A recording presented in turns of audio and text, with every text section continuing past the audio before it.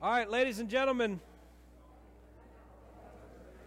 as our children head to Children's Church, are we good?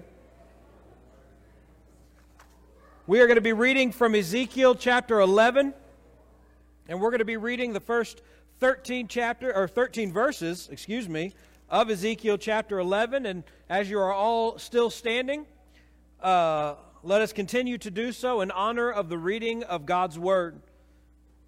Now God spoke through the prophet Ezekiel and said these things. He said, Moreover, the Spirit lifted me up and brought me to the east gate of the Lord's house, which faced eastward. And behold, there were 25 men at the entrance of the gate. And among them I saw Jahaziah, son of Azur, and Pelatiah, the son of Benaiah, leaders of the people. And he said to me, Son of man, these are the men who devise iniquity and give evil advice to this city, who say, the time is not near to build houses. This city is the pot, and we are the flesh. Therefore prophesy against them, Son of man, prophesy. When the Spirit of the Lord fell upon me, and he said to me, Say, thus says the Lord. So you think, house of Israel, for I know your thoughts. You have multiplied your slain in this city, filling the streets with them. Therefore, thus says the Lord God, your slain whom you have laid in the midst of the city are the flesh, and this city is the pot, but I will bring you out of it. You have feared a sword, so I will bring a sword upon you, the Lord God declares. And I will bring you out of the midst of the city, and I will deliver you into the hands of strangers, and execute judgment against you. You will fall by the sword. I will judge you to the border of Israel, and you shall know that I am the Lord. This city will not be a pot for you, nor will you be flesh in the midst of it. But I will judge you to the border of Israel. Thus you will know that I am the Lord. For you have not walked in my statutes, nor have you executed my ordinances, but you have acted according to the ordinances of the nations around you.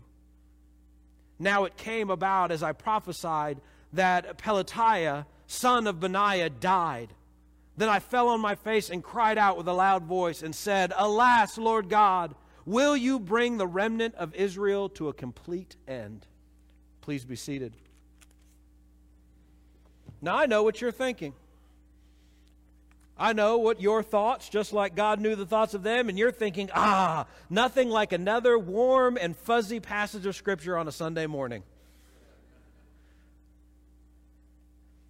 I know that passages like these are ones that we do not expect, nor, if we are honest, do we really want to hear about when we come to church on Sunday.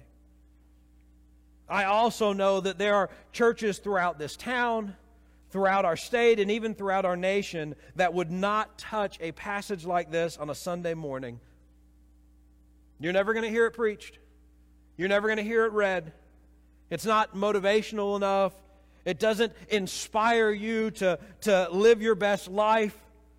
It is not what we would call, a lot of times in the church today, it's not edifying. It doesn't just build me up and fill my cup and make me ready to take on the day. It doesn't have that just can-do attitude that means I can overcome whatever this week can throw at me. But I want us to stop and think for just a moment. Is it really true that a passage like this doesn't build up?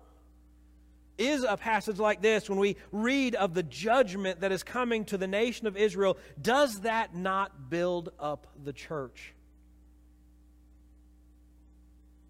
After all, to build up, to edify means to strengthen something, to build it or strengthen something up so that it may last and that it may endure.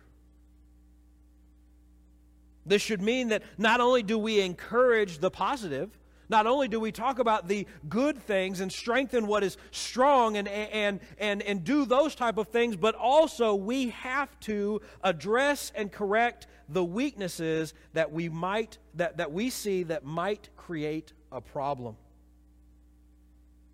I want you to imagine for a moment that you went to the doctor, and I'm getting to that age, and I know that some of you look at me and say, "You're so young." My daughter disagrees with you. And I'm getting to that age where when I go to the doctor for a checkup, they look at me and they go, we should run some tests. I don't want to run tests. I didn't like tests back in the day. I don't want tests now. And now tests involve needles. That's even worse. And they'll say, hey, let's run some tests. And I'll go over to the lab and they'll draw blood. And I'm sure many of you are familiar with this. And for you young people that are not, they say they want to run tests, and that means they want to take blood from you. If you think you have blood, sweat, and tears into your test now, Lainey, wait till you're my age. I'm sure there was blood, sweat, and tears the last time they ran tests on me. And you go to the doctor and they run their tests, and then they call you back and you get your test, and they say, well, we ran some tests, and we noticed that your blood sugar is way high. But I have good news. Your cholesterol levels are doing great. So let's just talk about cholesterol, and let's talk about a heart-healthy diet and what a great job you're doing with your cholesterol and your lipids and all those type of things. Let's just talk about that, and let's send you on your day. Now, let me ask you this. For all of you old folk in the room that I didn't lump myself into, and Rodney, but not Allison, because Rodney, he's old, but I'm not with me. When we go and we run our tests and they tell us, hey, there's something that's a problem, but you know what? There's a lot of other stuff that's good, so let's just focus on the good today and send you on your way. Would you be happy about that? Would you leave the doctor's office with a feeling of comfort and contentment? Would you leave the doctor's office and say, man, I got my cup filled up today? Probably not. In fact, you'd probably want to get a different doctor. Because you would know that there are problems going on with your body, in your system, and you want to know what those problems are and what you need to do about them.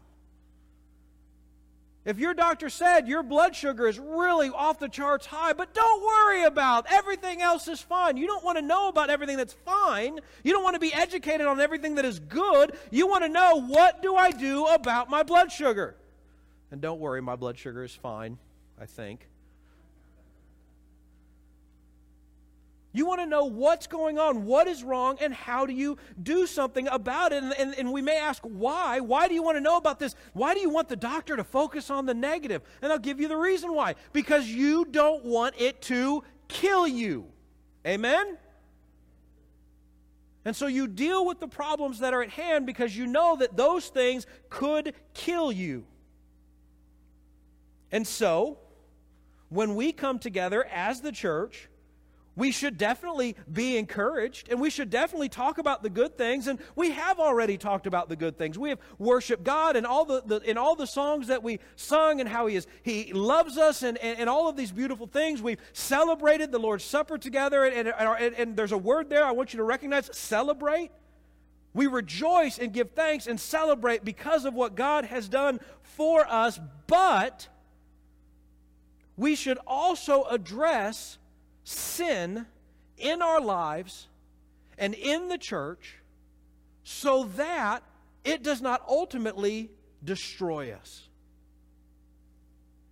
And that is what Ezekiel is doing to the city of Jerusalem in our passage, and in all of the prophecies surrounding our passage. And that is what we are going to do today. And I will warn you, we're probably going to do it a few more times throughout this reading of the prophet Ezekiel. That is why, when we look at a prophet like Ezekiel, and we deal with what he says and how that affects our lives, we recognize that this type of topic is just as important as when we dive into one of the Gospels and the words of Jesus, or when we go into one of Paul's letters. Because all of these edify the church in order to make us more like Christ. So what does this passage have for us today? Well, if we get back into the topic and get back in, we are in the midst of a prophetic vision by Ezekiel.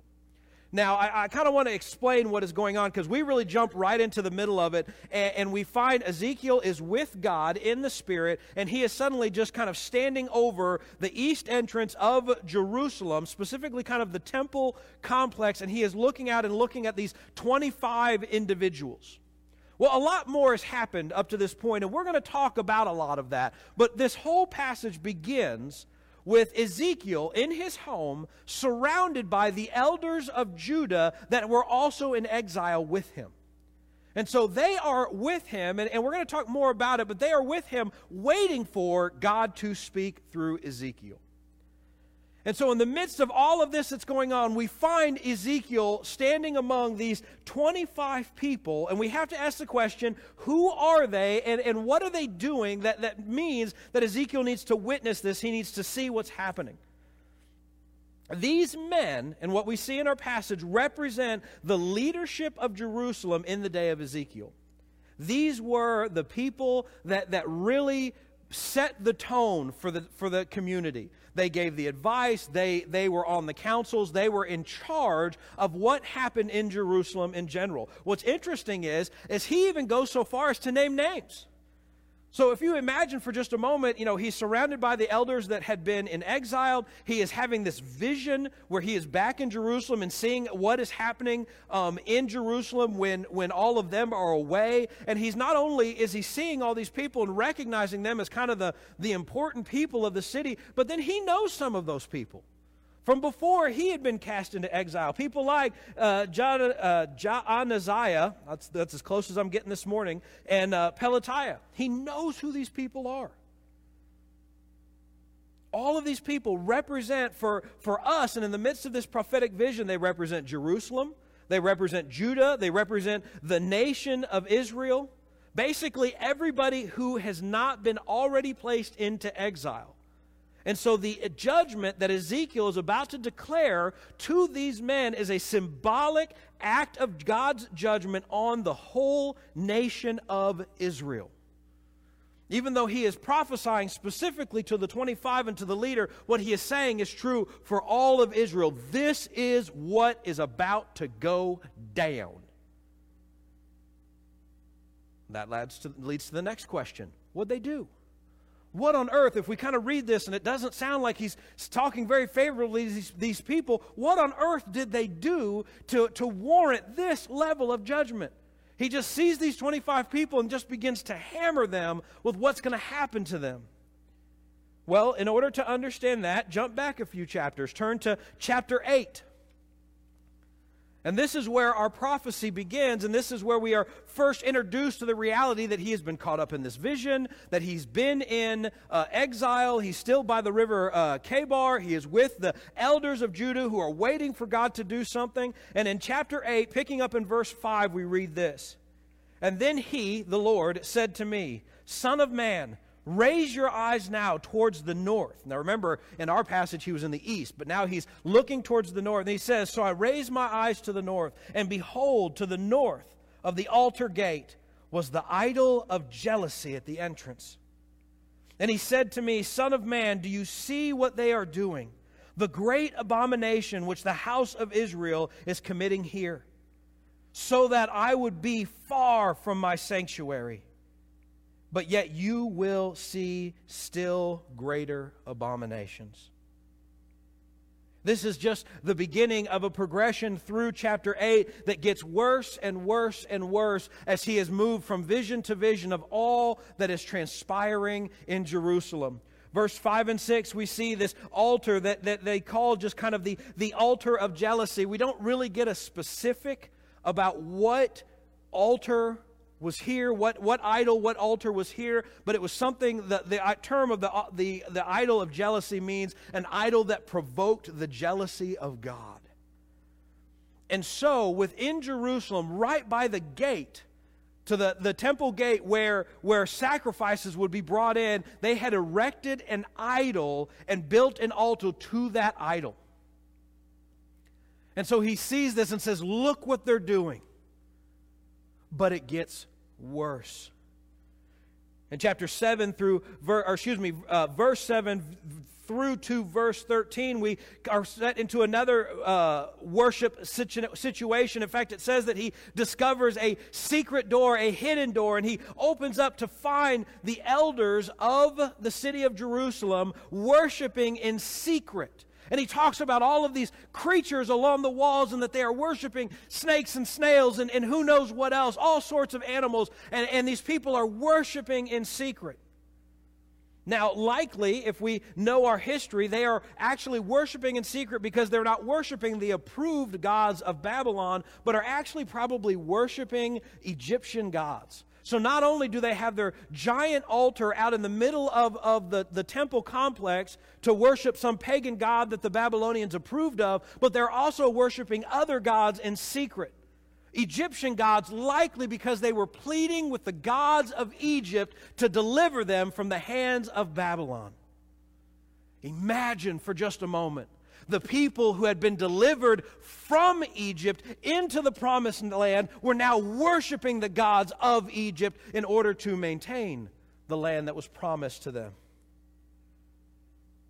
Still going forward in verses 14 and 15, we see our gaze cast to women in the courtyard who are crying over another god called Tammuz.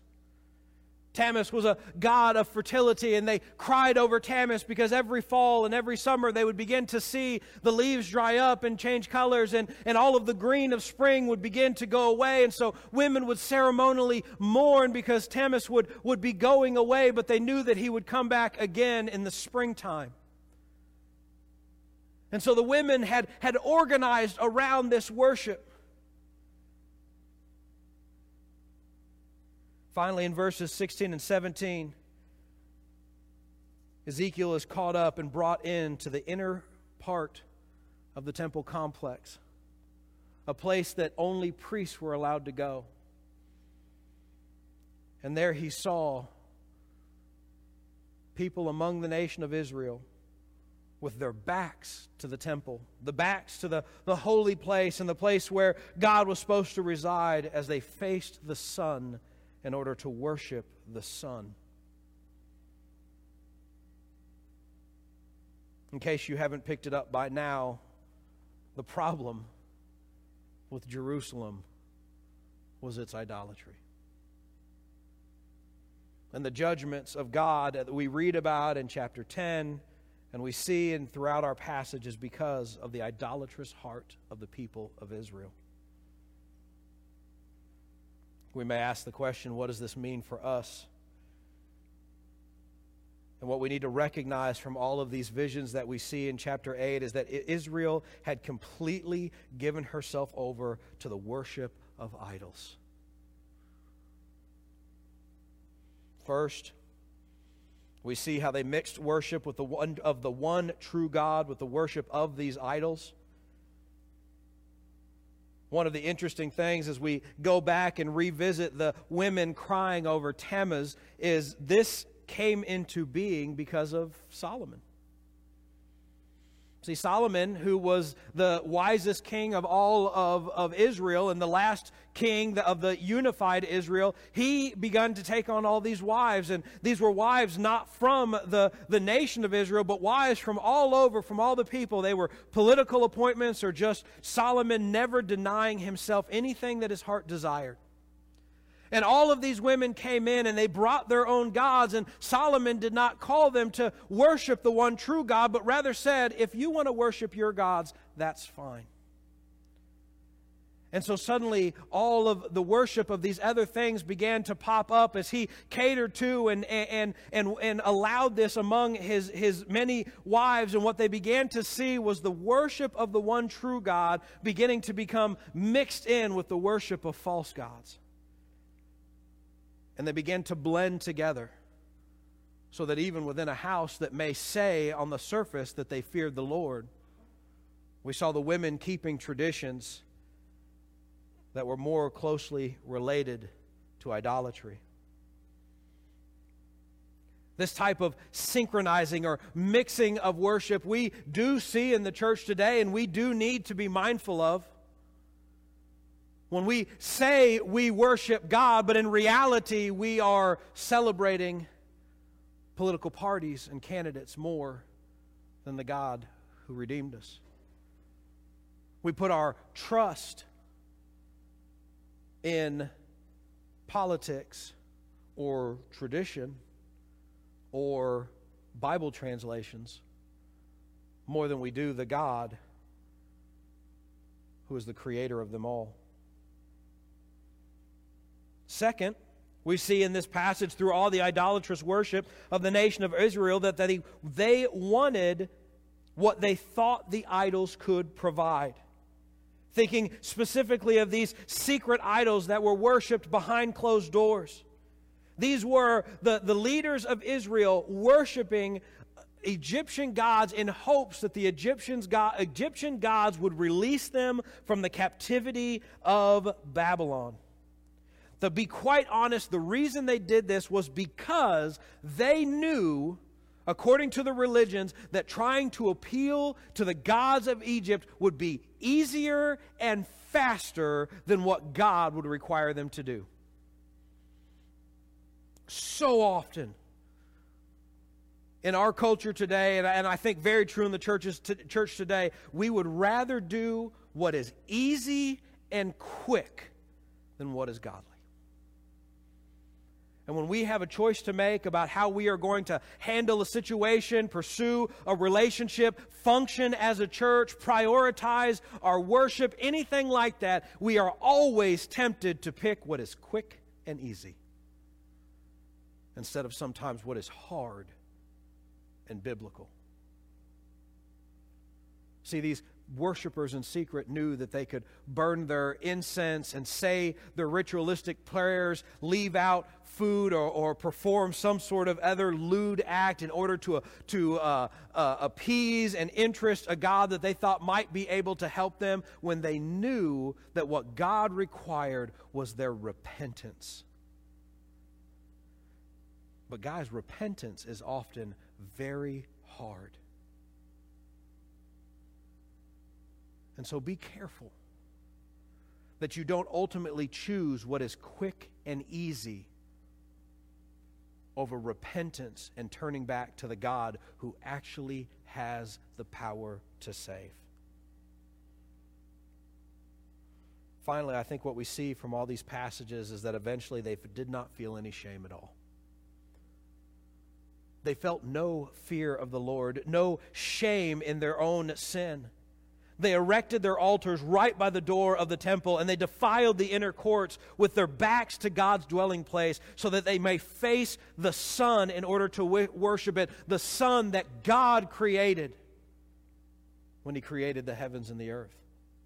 It's one of the scariest things about our world today is we take things that are so clearly sinful, and instead of being in shame and calling to repentance, we celebrate these things and create parades and movements and political ideologies and all sorts of nonsense because we no longer have fear of the Lord and shame over sin.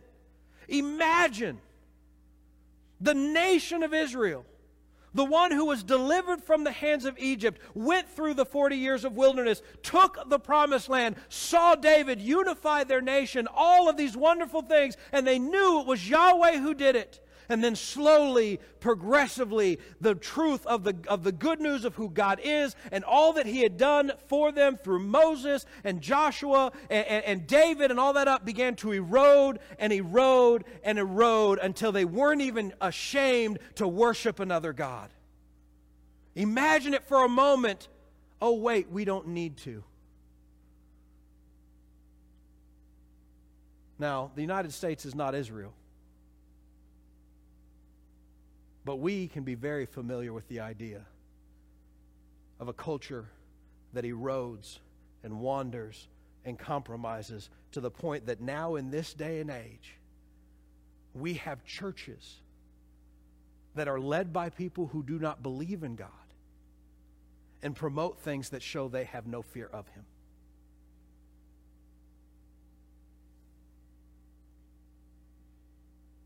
Brothers and sisters, make no mistake, this is how sin and idolatry seeps into the church today. Sin and idolatry does not come in the church because one day you walk into the church and we suddenly have an altar built up in the front instead of the Lord's Supper table and a pulpit. Idolatry and sin does not seep into the church by some huge, grandiose thing where we just suddenly declare we're going a completely new direction.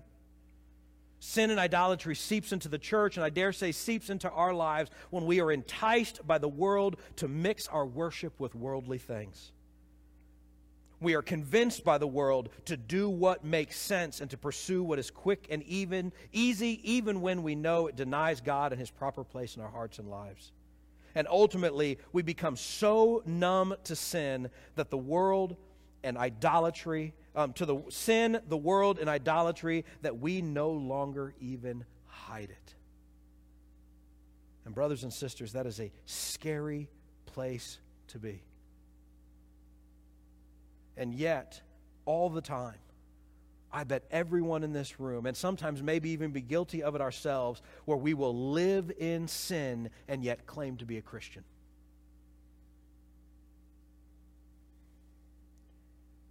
Jesus had these words to say about such people. Rightly did Isaiah prophesy of you hypocrites. As it is written, this people honors me with their lips, but their hearts are far away from me. We find that in Mark chapter 7, verse 6.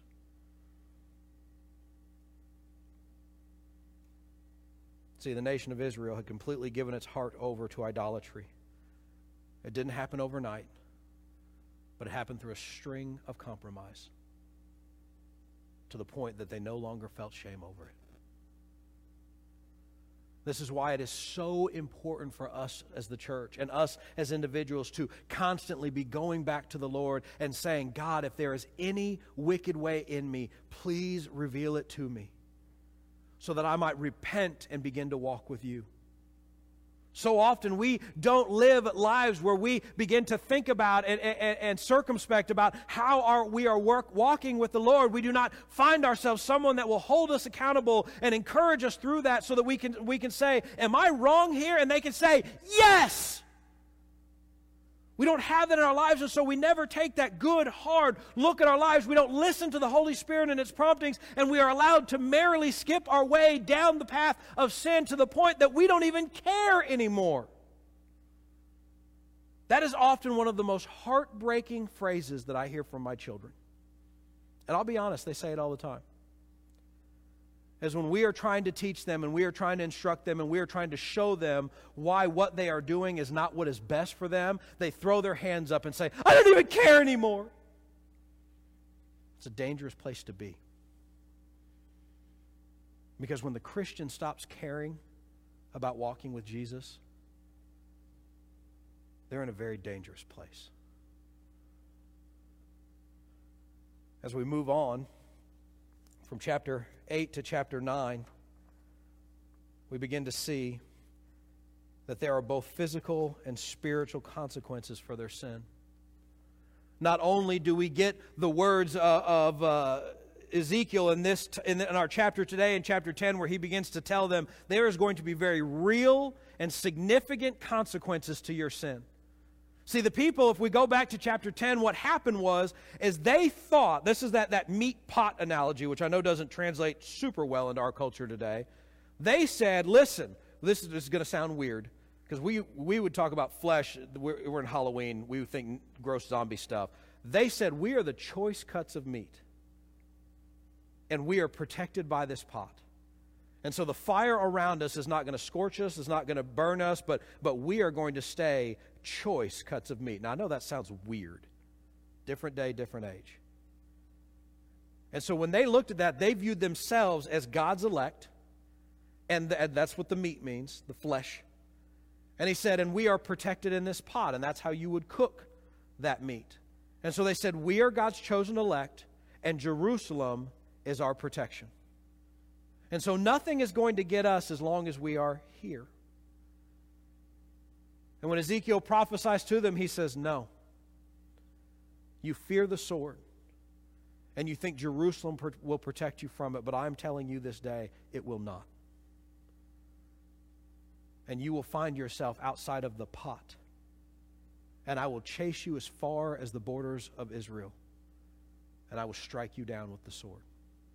Real, actual, in this moment, physical consequences to sin.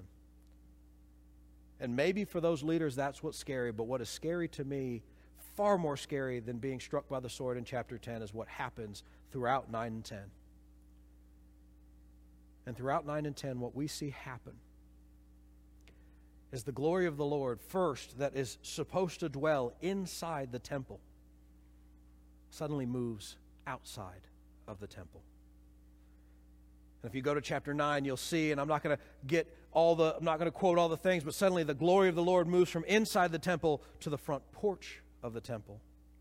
And then a little bit later, we see it move from outside of the front porch of the temple onto the temple gate, and is suddenly no longer in the temple proper, but just on the wall of the temple. And there it sits, and we have the vision of the cherubim and the presence of the Lord and the glory of the Lord with the cherubim that we met all the way back in chapter 1. And suddenly it's no longer even in the temple, but just on the wall. And then finally what we ultimately see at the end of all these chapters is that the glory of the Lord leaves Jerusalem entirely. And the cherubim and the throne and the glory of the Lord finally, ultimately finds its resting place on the mountain near Jerusalem. Chapter 11, verse 23, it says, "The glory of the Lord went up from the midst of the city and stood over the mountain which was east of the city." For generations, the nation of Israel believed that God's presence dwelled first in the tabernacle and then in the temple in Jerusalem. But as of chapter 11, verse 23, that was no longer true. Their idolatry meant that God's presence was leaving the city, and they would soon experience His wrath. We should be reminded that sin always affects our relationship with God. This is communicated well through the prophet Isaiah in Isaiah 59 when he says, "Behold, the Lord's hand is not too short, so that it cannot save, but nor is His ear so dull that it cannot hear. But your iniquities have made a separation between you and your God, and your sins have hidden His face from you, so that He does not hear." Guys, I plead with you today. Do not leave unrepented sin in your life. And do not continue on in sin as though there are no consequences. As though you just don't care anymore. Because sin has not only immediate physical consequences in your life right now, but sin has lasting spiritual consequences that can lead you on a path away from God and not towards Him. When that sermon stings, when that passage convicts, when that accountability partner upsets you, be mindful that God is not saying to you, "Repent," so that you might be restored to me. I thought of what Romans 6 said as I read this passage. And in Romans 6, chapter 1, it says this, "What shall we say then? Are we to continue in sin so that grace may increase? May it never be. But how shall we who died to sin still live in it?" That's the question for us today. If we have sin in our life, how can we who say that we died to sin, and we see that by our profession of faith in the Lord Jesus Christ when we turn from sin and turn to Jesus. That's what we say when we pass through the baptismal waters and say, "The old me is gone and dead, and the new me is alive. I have died to sin, and therefore I will live in Christ." How can we who say that we have died to sin and live for Christ still live in sin? It is nonsense. And it is why we need to repent.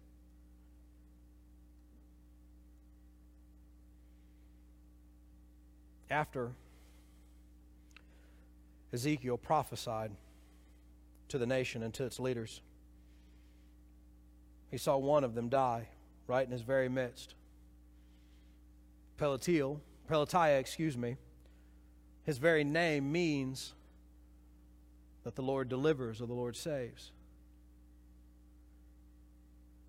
And when he saw that that was the one who died, Ezekiel asked the question, "God, will Israel be no more? Are you going to destroy everything?" And he gave an answer. No. In fact, picking up in verse 16. I want to read what he says. He says, "Therefore, thus says the Lord God, though I had removed them far away among the nations, and though I had scattered them among the countries, yet I was a sanctuary for them a little while in the countries that they had gone. Therefore, say, thus says the Lord God, I will gather you from the peoples and assemble you to the countries among which you have been scattered. And I will give you the land of Israel. And when they have come, they will remove all its detestable things and all its abominations from it. And I will give them one heart and put a new spirit within them. And I will take the heart of stone out of their flesh and give them a heart of flesh, that they may walk in my statutes and keep my ordinances and do them. And they will be my people, and I shall be their God." Once again, we are reminded that even though God deals with sin, He does not abandon completely. You may have remembered from the beginning that I said that at this moment the elders and the leaders of Judah who were in exile were all sitting with Ezekiel, waiting for him to have a vision from God. And it's curious when we compare them to the very ones that Ezekiel has spoken about in our passage today. See, those who had been scattered waited eagerly for a word from the Lord. And yet those who were there in the temple had turned their backs on Him to worship other gods. I want you to understand one last thing about our passage today. And that is this: it is the heart that makes you a child of God, not your location. You may be in a million different places in your life right now. You may be doing well. You may be struggling. You may be healthy. You may be sick. You may feel like you have it all together. You may feel like your world is falling apart around you.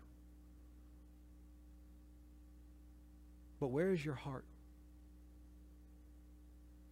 Is your heart pointed towards God? Is your heart earnestly desiring to know Him and to seek His will? Is your heart in a position of repentance for even the sin in your life, and you are longing and yearning to be with God and in His presence and trust Him no matter what may come? Or are you relying on yourself? Are you trusting your own holiness, your own routine, your own traditions, your own bank account, and your own way?